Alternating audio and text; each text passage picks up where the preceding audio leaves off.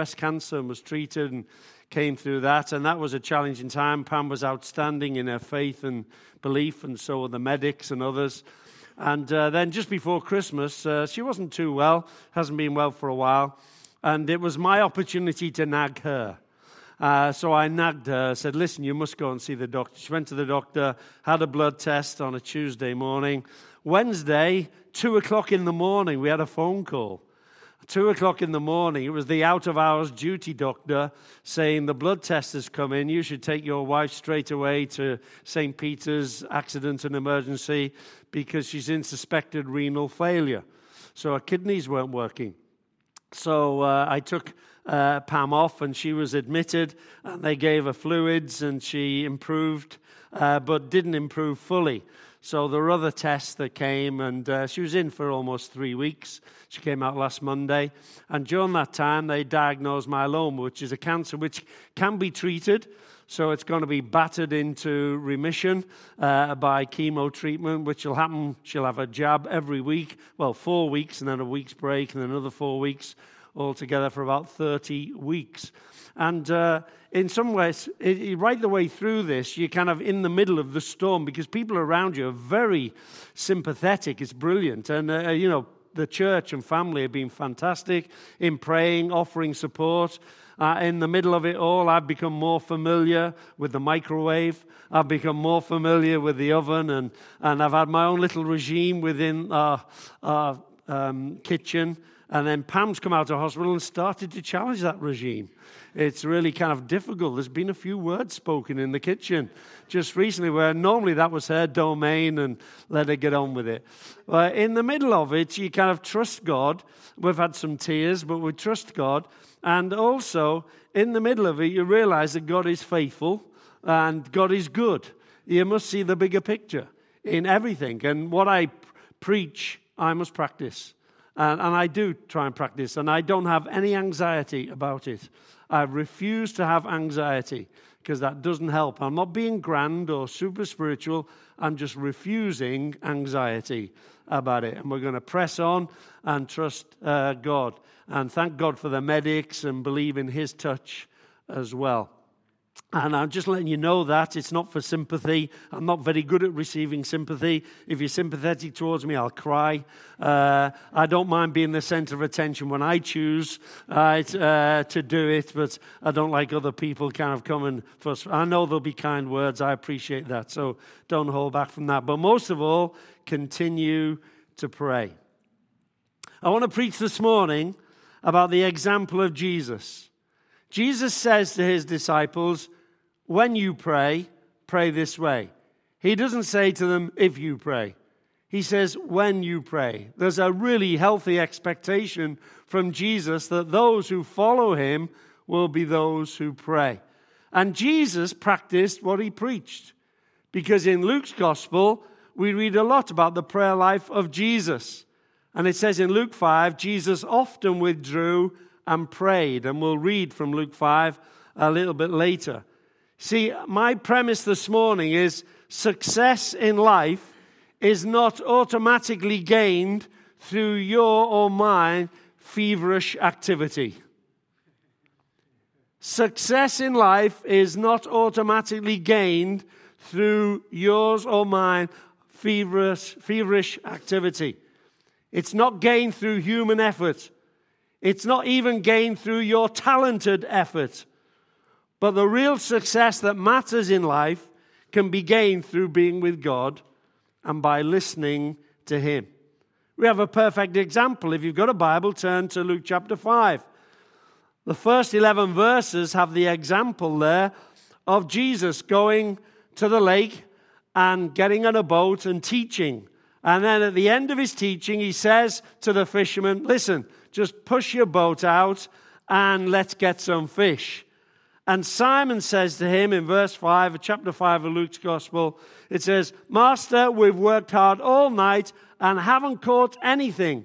But because you say so, I will let down the net. Simon and his friends, they were professional fishermen. Jesus was a carpenter. What did he know about fishing? They were the experts. They knew where the fish were. They were going to catch them. They made a living by it. And they'd had a tough night and they'd caught nothing.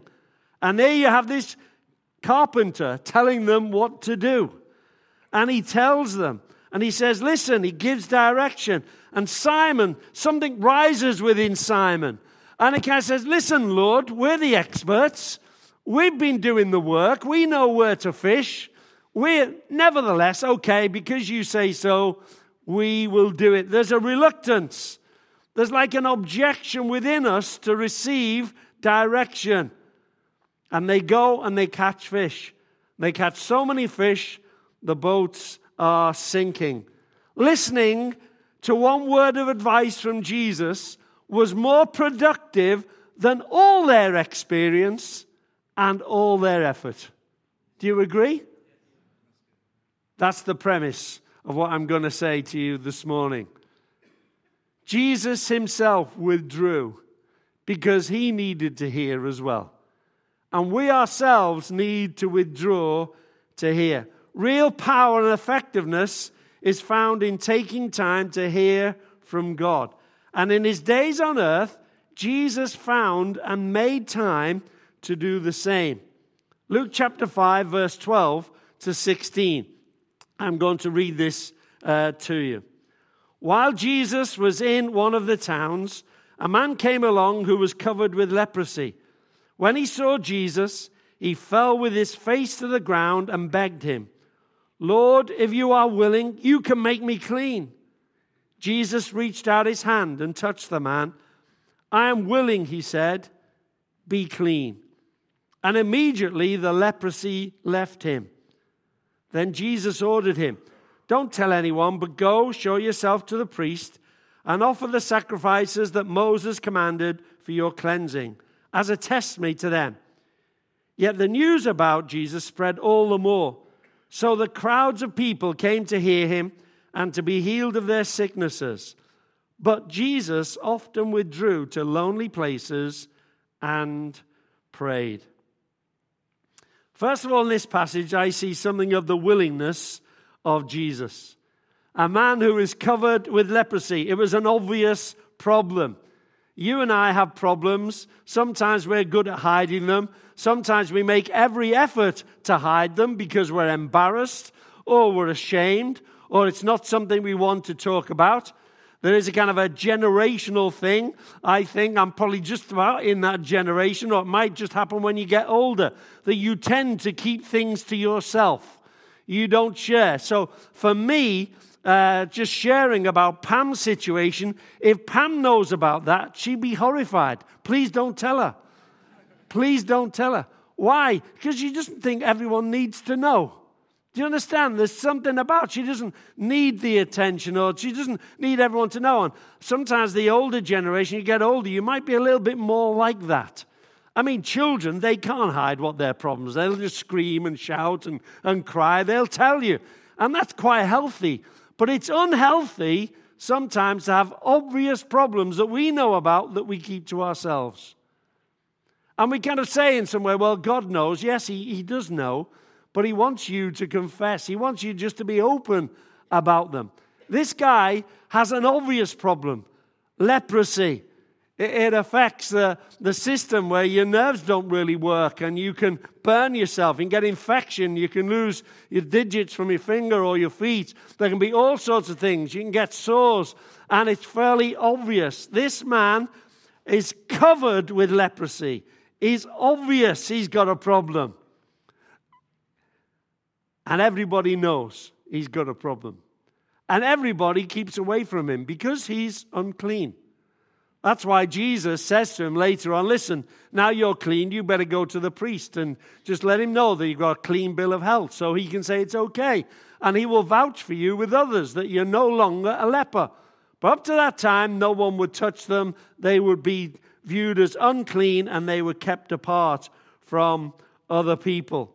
This man had a need, and he was open about it because he couldn't hide it. Our problem is we think we can hide it. And we think by hiding our problems, they go away. They don't.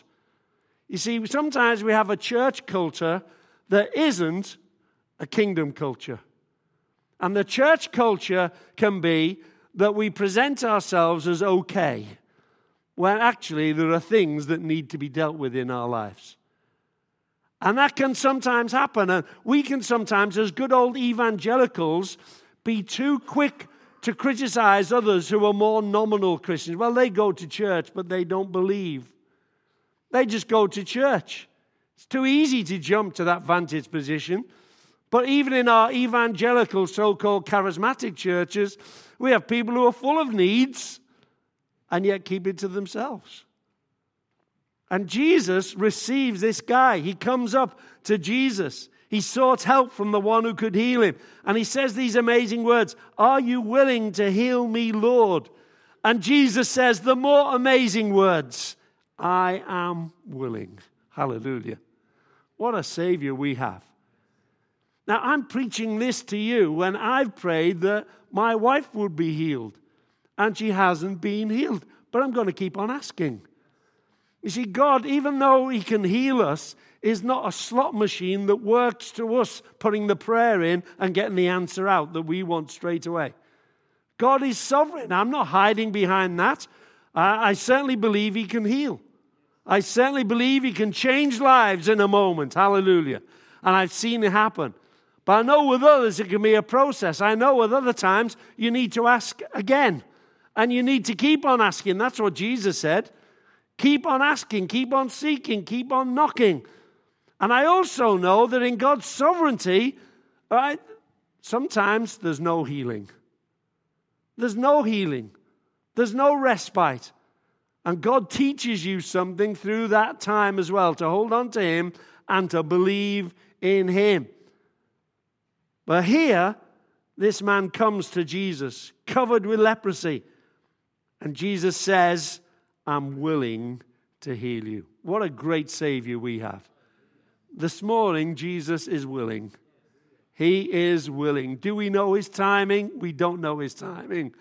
Do we know what He's working out in your life? We don't know what He's working out in your life.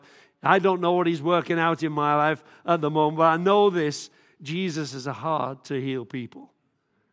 And I'm going to keep asking. And I'm going to keep seeking for His touch upon my life. I'm not going to hide with my pretense. I'm not going to hide with my issues. I'm going to be open and say, "Lord, this is what it is." We sang a great hymn, "Oh Love That Will Not Let Me Go." Quite emotional for me, because I remember singing that many, many years ago. And when I think of my history, I get a bit emotional about things that I've enjoyed in the past. Singing this song, "Lord, I give you back the life I owe." It's the Lord's life. Be honest with Him about the issues in your life, because He might bring you to a point of going through a difficult time and you grow in faith, or He might bring you to a point where He heals you and restores you. Jesus was willing. What a good heart. What power, what authority. And immediately the leprosy left him. See, Jesus is not just able to heal, He's willing to heal. And He's willing to touch the untouchable, the embarrassed, the ashamed. He's willing to do that even here today. And at the end of the meeting, I'm going to give an opportunity for people just to come forward who just need a touch from the Lord Jesus Christ. Lord, are you willing to heal me? Are you willing to help me in my situation? Surely we need to be those. And it's not all about coming to the front, but it is. We need a culture in our churches where we're just a bit more honest and open about our needs. It's not portraying our needs and our charismatic ministry. It's not a show. It's just a demonstration of our honesty, our openness. I need God's touch in my life. And I know for some of you will have asked time and time and time again, and you haven't had the answer. Keep on asking, Jesus said. Keep on seeking. Keep on knocking. That's what Jesus said. This will happen for this man. We see the willingness of Jesus. Next, we see the work of Jesus.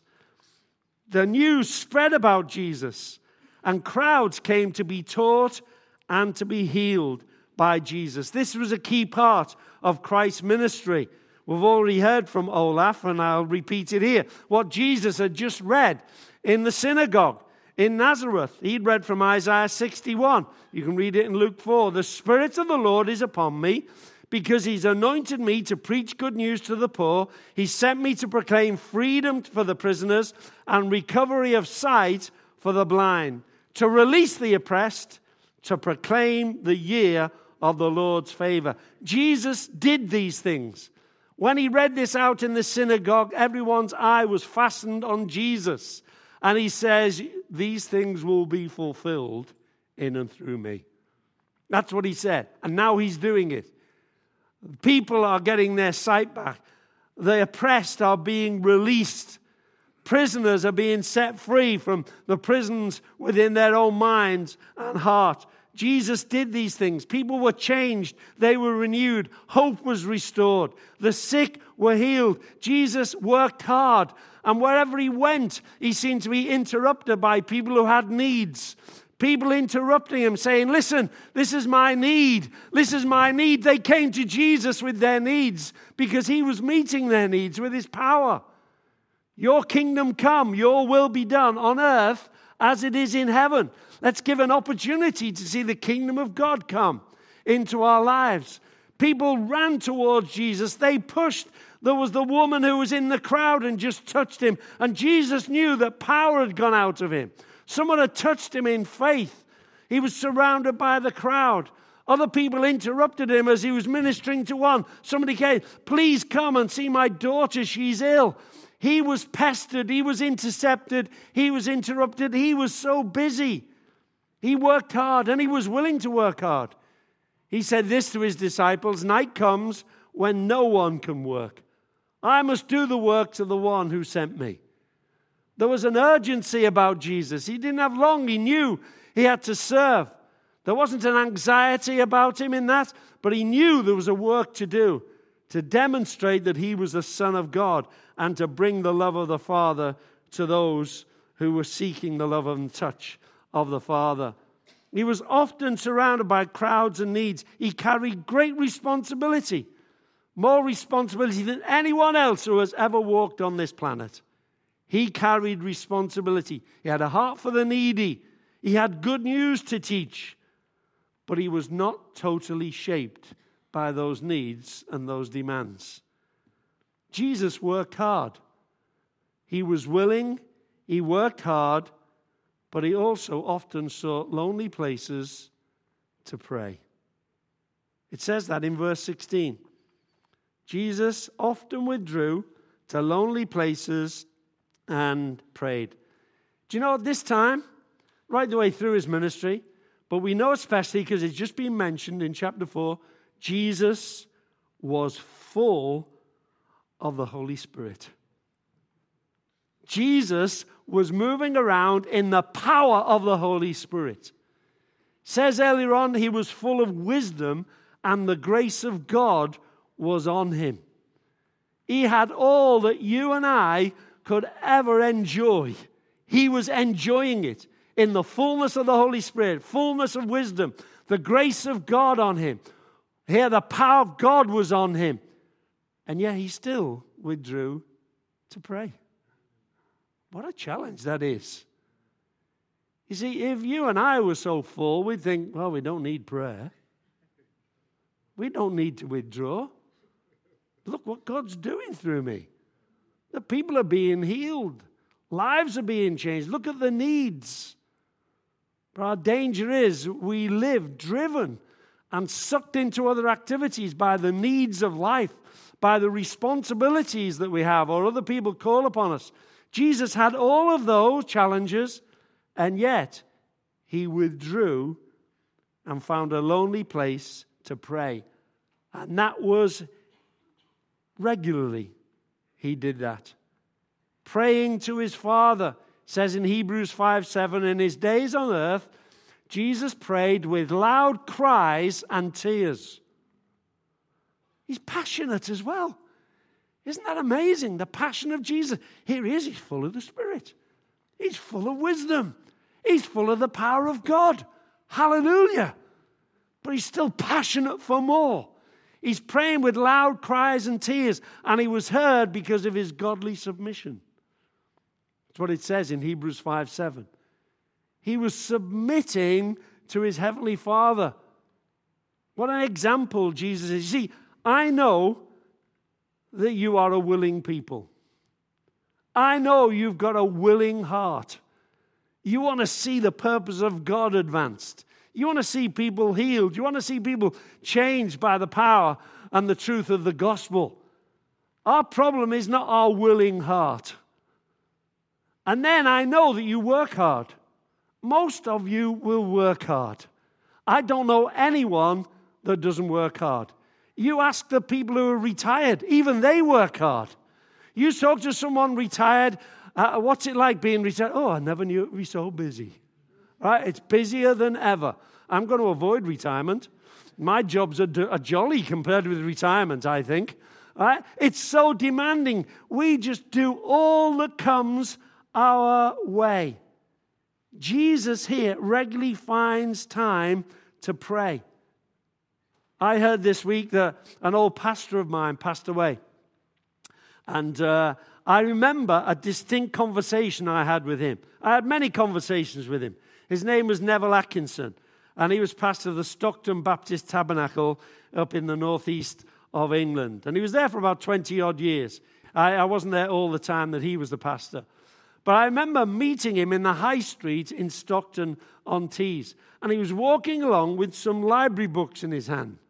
And I was walking the other way, saying, Hi, Neville, how are you doing? He said, fine. I said, what books have you got? He said, I've got some books. I just go to the library quite regularly. He said, if you're going to be in ministry, you need a deep well to draw from. And that word really stuck with me. And still, I remember it now. If you're going to be in ministry, you need a deep well to draw from. So I said, well, what does that mean for you? And he said, well, I read. He said, obviously, I read the Bible. And then he got this book out. There was a biography of George Best, who was a great footballer. I'm thinking, is that a deep well? He says, no. He says, it's just good to know what happens, in people's lives. What happens? It can sometimes bring an illustration as you preach. And he had another couple of books that were more spiritual than that. I remembered the non-spiritual book. I can't remember the spiritual books that he had. But I remember, this word he said to me, if you're going to minister to others, you need to draw from a deep well. He was at a church 20-odd years. He needed a deep well. He couldn't just do it for 5 years and then go somewhere else and repeat his sermons. He had a deep well. He needed to do that. Prayer helped Jesus. There was a depth to the life of Jesus that was dug out in those solitary times. Those times of prayer, of submission, of meditation, of listening. See, if you've got a willing heart, prayer enables your willing heart to greater willingness. If you are working hard, prayer empowers you in a busy, hard-working life and ministry. See, when you talk about prayer, none of us feel fully qualified. Isn't that true? See, I don't in any way want to beat people over the head about praying, because I could say to you 2 things this morning that are true but don't help you. Number 1 is you don't love God enough. It's true, but it doesn't help you, does it? It just really condemns you. And I could say the second thing is this: you don't pray enough. But what is loving God enough? Do you understand? What is praying enough? What is it? And we're not under condemnation. We're under God's grace. And some of us don't like to be challenged about some of these things. And sometimes we don't even challenge each other in a good way. The challenge here is explicit in Scripture. Jesus often withdrew to a solitary place and prayed. And if it's good enough for him, full of the Spirit, it's good enough for you and me. If it's good enough for him, full of wisdom, it's good enough for you and me. If it's good enough for him, in his amazing busyness, it's good enough for you and me. You can put the next one on with the 3 points on, please. Thank you very much. So there's the points: the willingness of Jesus, the work of Jesus, and the withdrawal of Jesus. He came to do the will of the Father. This was a priority relationship. Satan had already tried to break it in the temptation in the wilderness. Jesus had already been under attack to kind of separate from God and to bow down and worship Satan. This priority relationship had already been under attack, but he persevered. Jesus, what a great teacher. What a great healer. But also what a great prayer. He's our example. See, God has a specific and a peculiar call upon your life. Romans 12:2 say his will is good and it's perfect and it fits you. That's what it says. God's will is good, it's perfect, and it fits you. And when we pray, we're not just taking hold of God, but God can take hold of us. He can get hold of us.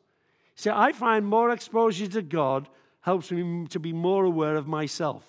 Not in a proud way, not an arrogant way, but greater God awareness helps my self-awareness. Why? Because God often speaks to me.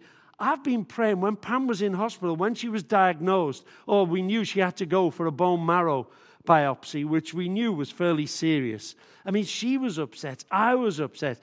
I went home and I prayed. I threw myself at the end of the bed and I cried out to God. And I was praying to God. I was saying, God, would you please heal her? And you know, God, not in a nasty way, was just kind of filtering me and my motives. You know, do you want this, Malcolm, because it's an easier life for you if she's at home with you?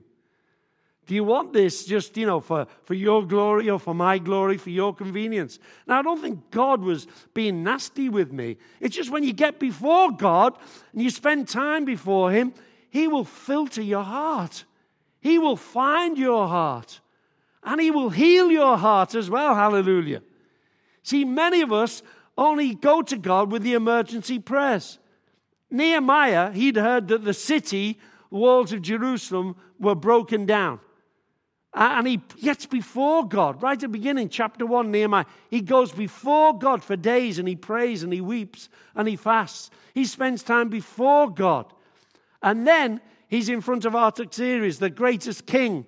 And he's saying he's sad. And Artaxerxes says, why are you looking sad? He says, how can I be happy when my city lies in ruins? And the king says, and what do you want? And it says this, and I prayed to God and I answered the king. That's an emergency prayer. I understand that. And you know, God helps us in emergency prayers. Isn't He gracious? But how often do we spend time before God? How often do we just spend a bit long and say, Lord, I just want to talk out my life with you. What's going on? And I want you just to encourage me, to help me. Give me a word of direction. Like you did to Simon and the fisherman. Should I go out fishing again? What should I do? Filter my heart. Search my heart, Lord. This is what happens when we take hold of God. God takes hold of us. Jesus also grew tired, but He needed to be renewed in withdrawing to pray. There's no way that you can fulfill God's will without being plugged in to God's power. And He gives power to those who ask and those who seek, those who are tired and worn out, those that come. He says, come, all you are weary, come. He doesn't say stay there and think about it. He says, come, and I will give you rest. And Jesus here is displaying that. He's the one who is coming to the Father. He's coming to the Father for renewal, for strength, for direction, for fellowship, to worship the Father, to enjoy. You and I need God's power in more ways than we realized. This is not just a positive mental attitude. This is not self-help. You and I need supernatural power.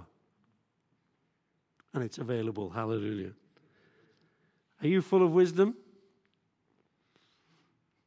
I guess not many of us would claim that, would we? Full of wisdom? Even if you are, you still need to pray. Are you full of the Holy Spirit? Even if you are, still need to pray. You're full of the power of God? Wonderful. Even if you are, still need to withdraw. Life is so busy. There's so many other important tasks. They fill our time. And do you know what we do? we still trust our frantic efforts more than our Father's energy and direction. We think that working harder or just going at the pace that we are going will be the answer. It may well be that spending a bit more time with God is the answer. Susanna Wesley, she was the 25th of 25 children. Those were the days, eh? She and her husband Samuel had 19 children. 9 of Susanna's children died as infants, but 2 of her sons, John and Charles Wesley, went on to become great evangelists, started the Methodist movement. She once wrote in a letter, "I look upon every soul under my charge," she had 10 children, "as a talent committed to me under a trust. I am not a man or a minister, but I spare every night to discourse with each child apart, strengthening their tiny faith in God, our Savior." Here's a woman. She probably lived in a small room. The children were around, 10 of them, all sorts of demands. Then her husband, and then the just difficulties of raising 10 children. And what she's doing, said, I try every night to talk to each child separately to encourage them in their faith in God. What a commitment to do that. Amazing commitment. She was busy. However, her children knew to be quiet whenever they saw their mother throw her apron over her head. In the middle of this noise, she would throw an apron over her head, and the children knew that was their mum withdrawing to pray. And somehow she got on with it, and she was able to pray. They understood this was Susanna's private time of prayer with the Lord. God certainly blessed this amazing mother. What an example she's become, not just in maternal duties, but spiritual duties as well. I will say this, I doubt that you or I are busier than Susanna Wesley. She withdrew and prayed. I doubt that you and I carry more urgent responsibility than Jesus Christ. And he withdrew and prayed. There's a guy called Peter Kreeft says this, listen, we have time and prayer backwards. We think time determines prayer, but prayer determines time. We think our lack of time is the cause of our lack of prayer, but our lack of prayer is the cause of our lack of time.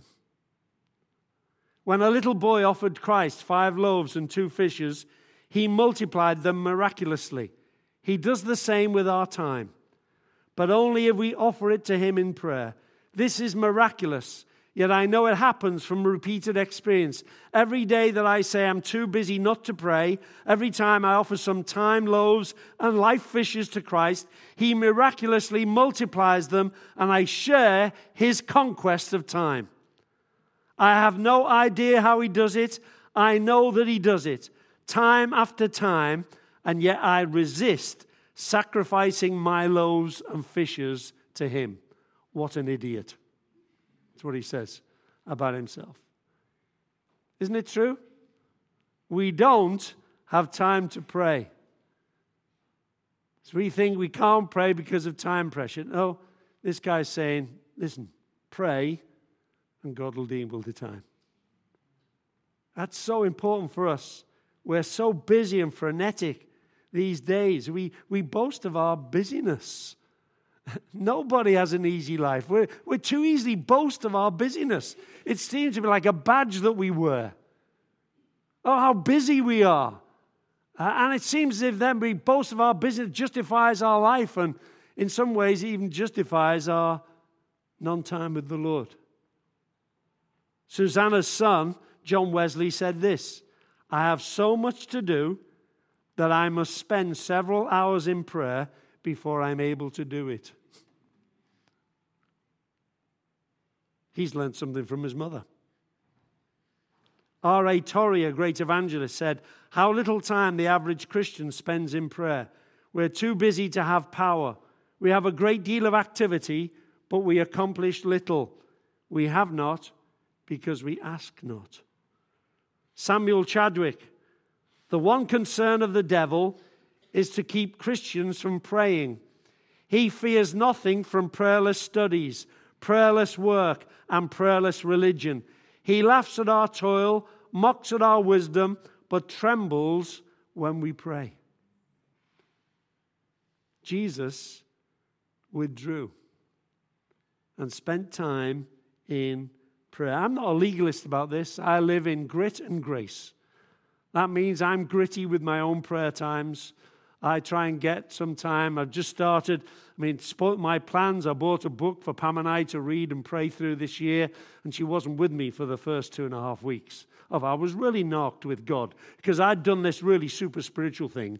I brought a book for us to pray and read through together, and I thought I was really wonderful in doing that, and the Lord just moved Pam out of the way. So I'm making a catch-up at the moment. Just spend some time. You see, sometimes we can forget. Sometimes we're busy. But so I live in grit. If I miss out, I kind of think, no, I'm going to go back to it. Do you understand? There's some sort of deterrence. It's not under law. Not at all. Not under law. This is not about doing. This is about being a child before my Heavenly Father. Which son of a millionaire who has a genuine need would you applaud because he never goes to his father and asks for help? You'd say, idiot. You've got a genuine need. Your father has all these resources. Go and ask. Which child would you applaud who says, I really love my dad, but doesn't want to spend any time with them? There's something about us, if we're not careful, it just becomes something, and I say this in grace, a public thing on a Sunday rather than a daily thing with the Lord. And I'm not saying day by day. I'm not giving you hours. It doesn't say how many hours. I'm not saying how many days a week you do it. I'm just saying we need to move forward in this. Because my experience is prayer is one of the weakest parts of our discipleship. And I'm not saying you have to pray for hours or do this or do that. But Jesus did it. He often withdrew and prayed. It's good for us to do it. In the 1930s and 40s, a little book was produced by InterVarsity Publishing. It was called The Quiet Time. And they tried to help evangelicals move to a regular time with the Lord. And it sold millions of copies. And it was really helpful. But some people got hold of it and made it like the rule for Christianity. You must have a quiet time every day. If you had your quiet time, if you haven't, God doesn't love you or you're not doing well. That's not my spirit at all. But what a fool you would be if you ignored the example of Jesus and the call to come and spend some time with the Father. Our danger is we can sometimes just be overt. Jesus saw a Pharisee and he was praying his prayer. And he said this to his disciples, beware of the hypocrisy of the Pharisees. They are doing it for show. When you pray, go to your own private room and pray in private, and the God who sees privately will reward you. Now, Jesus is not saying we don't pray corporately. He's not saying we don't pray out here. But he's saying this, it's too easy sometimes for us to parade our spirituality publicly and not have it as substance privately. It's too easy. You can prophesy. You can pray publicly. It's wonderful to do those things. But Jesus, who could do these things, also withdrew to spend time to pray.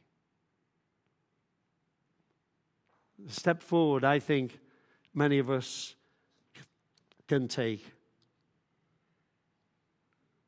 Spend time in intimacy and intercession with the Lord. Enjoy communion and fellowship with Him. Enjoy His kingdom. Let your kingdom come. Enjoy both conversation and encounter. There's a need to withdraw from our hectic, indulgent busyness. It's not really all about our public show. Jesus says there is a private integrity to spirituality. There is a private integrity to spirituality that is shown when you take time to pray to the Lord. I want to say that again with a nice smile on my face, because I'm not bringing any condemnation, honestly. Which one of us can say we pray enough and we do enough? But I know that sometimes we just need to take a step forward. Say, Lord, let me learn that lesson, that actually I'm not too busy to pray. It's because I don't pray that I'm too busy. I'm not seeking your kingdom first and enjoying your promise that if we seek your kingdom first, all these other things will be sorted out and put in the right place. It's not about doing, it's about being. It's about being a follower of Jesus, following his example. It's about bringing some shape and discipline to our lives that doesn't beat us over the head if we miss praying or whatever. We're still loved by God. We're still accepted. Hallelujah. But it doesn't abuse the grace of God by ignoring the opportunity for fellowship and prayer and seeking God's touch and letting him filter our hearts. Not just the emergency prayer, but the time when we spend before God. And he filters us and loves us and changes us and directs us as well. To all believers here this morning, Jesus left us an example. You need God's fellowship. Prayer is that relationship with God where we trust in him, we ask him. Prayer is evidence of an active trust. Prayer is faith expressed. Tim Keller says prayer makes it safe for God to give us most of the things we desire, because we're willing to seek him for it and trust him and look to him. We've put him in the right place. Our frantic activity will produce much less than our guided activity as we spend time with the Lord. Take time out to ask. Listen, don't put yourself under pressure. Don't make any vows. I'm going to do it an hour a day. Just spend a few minutes. Just say, Lord, I just want to carve out some time. Get the apron over the head. Whatever that means for you, find some time. Say, Lord, I just want to enjoy you, talk to you. Thank you for the day. Tell you my issues. Be fellowshipping with you. Are you on speaking terms with God? We're on singing terms. Are we on speaking terms with God? He loves that. He loves us just to come and talk to him so he can bless us and encourage us. Or maybe you're here this morning, you're needy and you're weary. Your issue might not be obvious like the leper, but you have a need. And we need to be those who are willing just to humble ourselves. This leper couldn't do anything else. Everyone knew his problem. We sometimes think, well, I won't expose myself to ask for prayer just in case people think there's something wrong with me. Well, the truth is there is something wrong with you. And you need the touch from the Lord Jesus Christ. And he's willing to touch you.